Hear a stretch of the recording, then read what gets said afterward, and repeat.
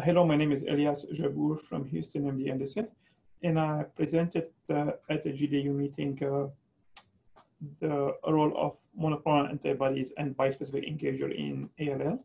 This was a debate, and then the pH-like and pH-positive ALL. Let me start with the first one. A lot of advances are being made in ALL, and mainly the monoclonals and ADC and bispecific.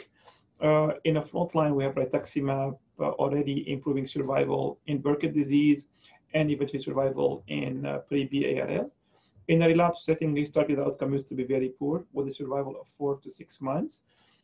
Two drugs were explored and approved by the FDA. The first one is inotuzumab ozogamicin, which is an ADC conjugated to calicheamicin, targeting CD22 epitope. This drug is given on a weekly basis, and there was a randomized trial called Innovate trial comparing inotuzumab to standard of care chemotherapy, higher response rate, higher MRD negativity, and better survival, with a 2-year survival rate of 20%. Blinatumomab is bispecific engager, activating T cells to attack the B cells through the CD19 epitope. The drug has shown activity in phase 2, and then in a randomized trial, improving survival, response rate, and MRD negativity in patients with relapsed/refractory ALL. This led to the approval of these two drugs in ALL, relapsed/refractory setting, pH negative and pH positive as well. Furthermore, blinatumomab has shown activity in patients with minimal disease, what we call MRD. These patients are MRD positive, have a very poor survival of 12 months. When you give them blinatumomab, you improve their outcome. When you compare to historical control, it's a major advance where the survival is 36 months overall and responding 40 months, and the 4-year survival among responders above 50%. These have changed the way we treat ALL. Now, in the relapse setting, we're exploring these drugs in combination with low-dose chemotherapy. At MD Anderson, we use low-dose chemotherapy and inotuzumab, followed by blinatumomab. For these patients who are relapse refractory, we're able to have a response rate of almost 90%, MRD negativity of 80%, and overall survival for all comers being 14 months.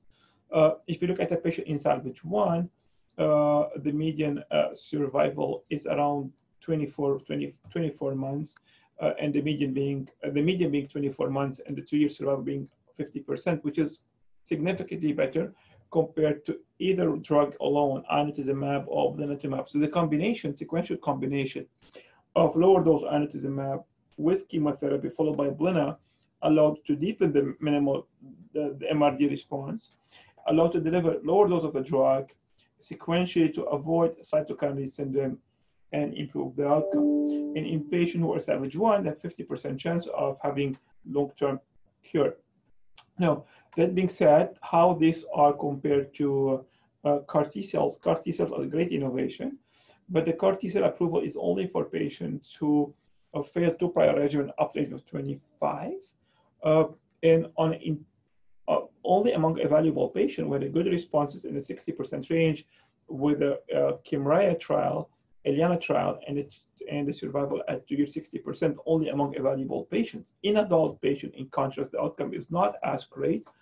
For patients with a high tumor burden, the median survival of 12 months, and that comes at the price of toxicities. Of course, novel CAR T cells will further improve the outcome, but this is what we have today. I think salvage therapy is great with the combination, and I think it's better than CAR T cells.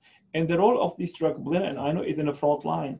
And we have a trial in a frontline setting in older population where historically survival is 4 to 6 months. When you give mini hyper CVD in blina for older patients, we have a response rate of 95%, MRD negativity of 80%, and the 3-year survival of 54%, which is significantly better than historical. So in conclusion, I think the monoclonals, ADC, and bispecific are really a great success in ALL. In a refractory setting, they're active.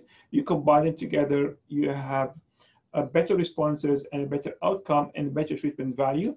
We're exploring new combinations and new formulations such as subQ blinatumomab and combination with the PD-1, PD-L1 inhibitor to further synergize and improve the outcome. So this is regarding the first one. My second presentation was about pH-like and pH-positive ALL. So what is pH-like? pH-like are patients with B-cell ALL, where the genetic expression is similar to pH-positive without having the translocation 922. These patients do have a poor outcome with a poor survival of 20% at the long run. It's not one disease, spectrum of rearrangement of certain kinase protein being fused. The way we diagnose them, we check for a BCR-ABL. If it's positive, we stop there. If it's negative, then we check for colon receptor like factor 2.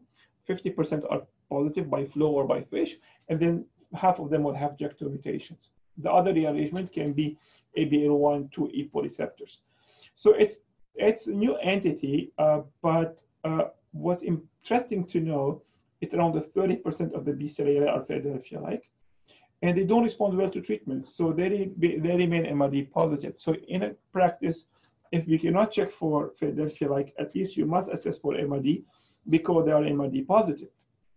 Historical chemotherapy, they did not do so well. Today in our practice, because they remain MRD positive, we're exploring the use of a blina upfront to really negate the impact of Philadelphia-like. And we have a study ongoing where we did hyper-CVAD and blinatumomab in almost 40 patients, high response rate, and a survival at 3 years of 86%. We hope this will mature in a nice way and really be able to negate the impact of Philadelphia-like. In pH positive, historically the outcome used to be very poor, and transplant is the only way to cure this disease. Then we had TKIs, imatinib, and then dasatinib, and then ponatinib. At the beginning, we had 40% survival, and now with ponatinib, we have a survival of 80% at 5 years, so which is great. Standard of care used to be transplant, because when you give them dasatinib or imatinib, patients do progress and do acquire T359 mutation, then transplant eventually will help. How we can make progress? We can make progress if we can suppress the emergence of T59 mutation, and if we can deepen the molecular response, what we call CMR. And this is where ponatinib fits well. We had a study with hyper-CVAD and ponatinib. We have universal responses, the CMR rate being 86%, and a survival overall 75% at 5 years. Now, when we look at a patient who did not get transplant, survival is 84, 85%. Here we have a new paradigm where transplant is not needed anymore for pH positive if we use a regimen with the ponatinib base. And the question is, do we need intensive chemotherapy? Can we use less intensive chemotherapy? And can we use novel approaches? Blinatumomab has shown activity in pH positive. Therefore, it makes sense to combine blina and TKI and get rid of the chemotherapy. There's 2 studies ongoing. There's one from Italy where they use dasatinib and blinatumomab, where dasatinib is given for 3 months followed by blinatumomab for at least 2 cycles. Responses are great. CMR rate is around 20%, or micro response being 60%. The follow-up is still short. The survival is at 94% within follow-up of 12 months.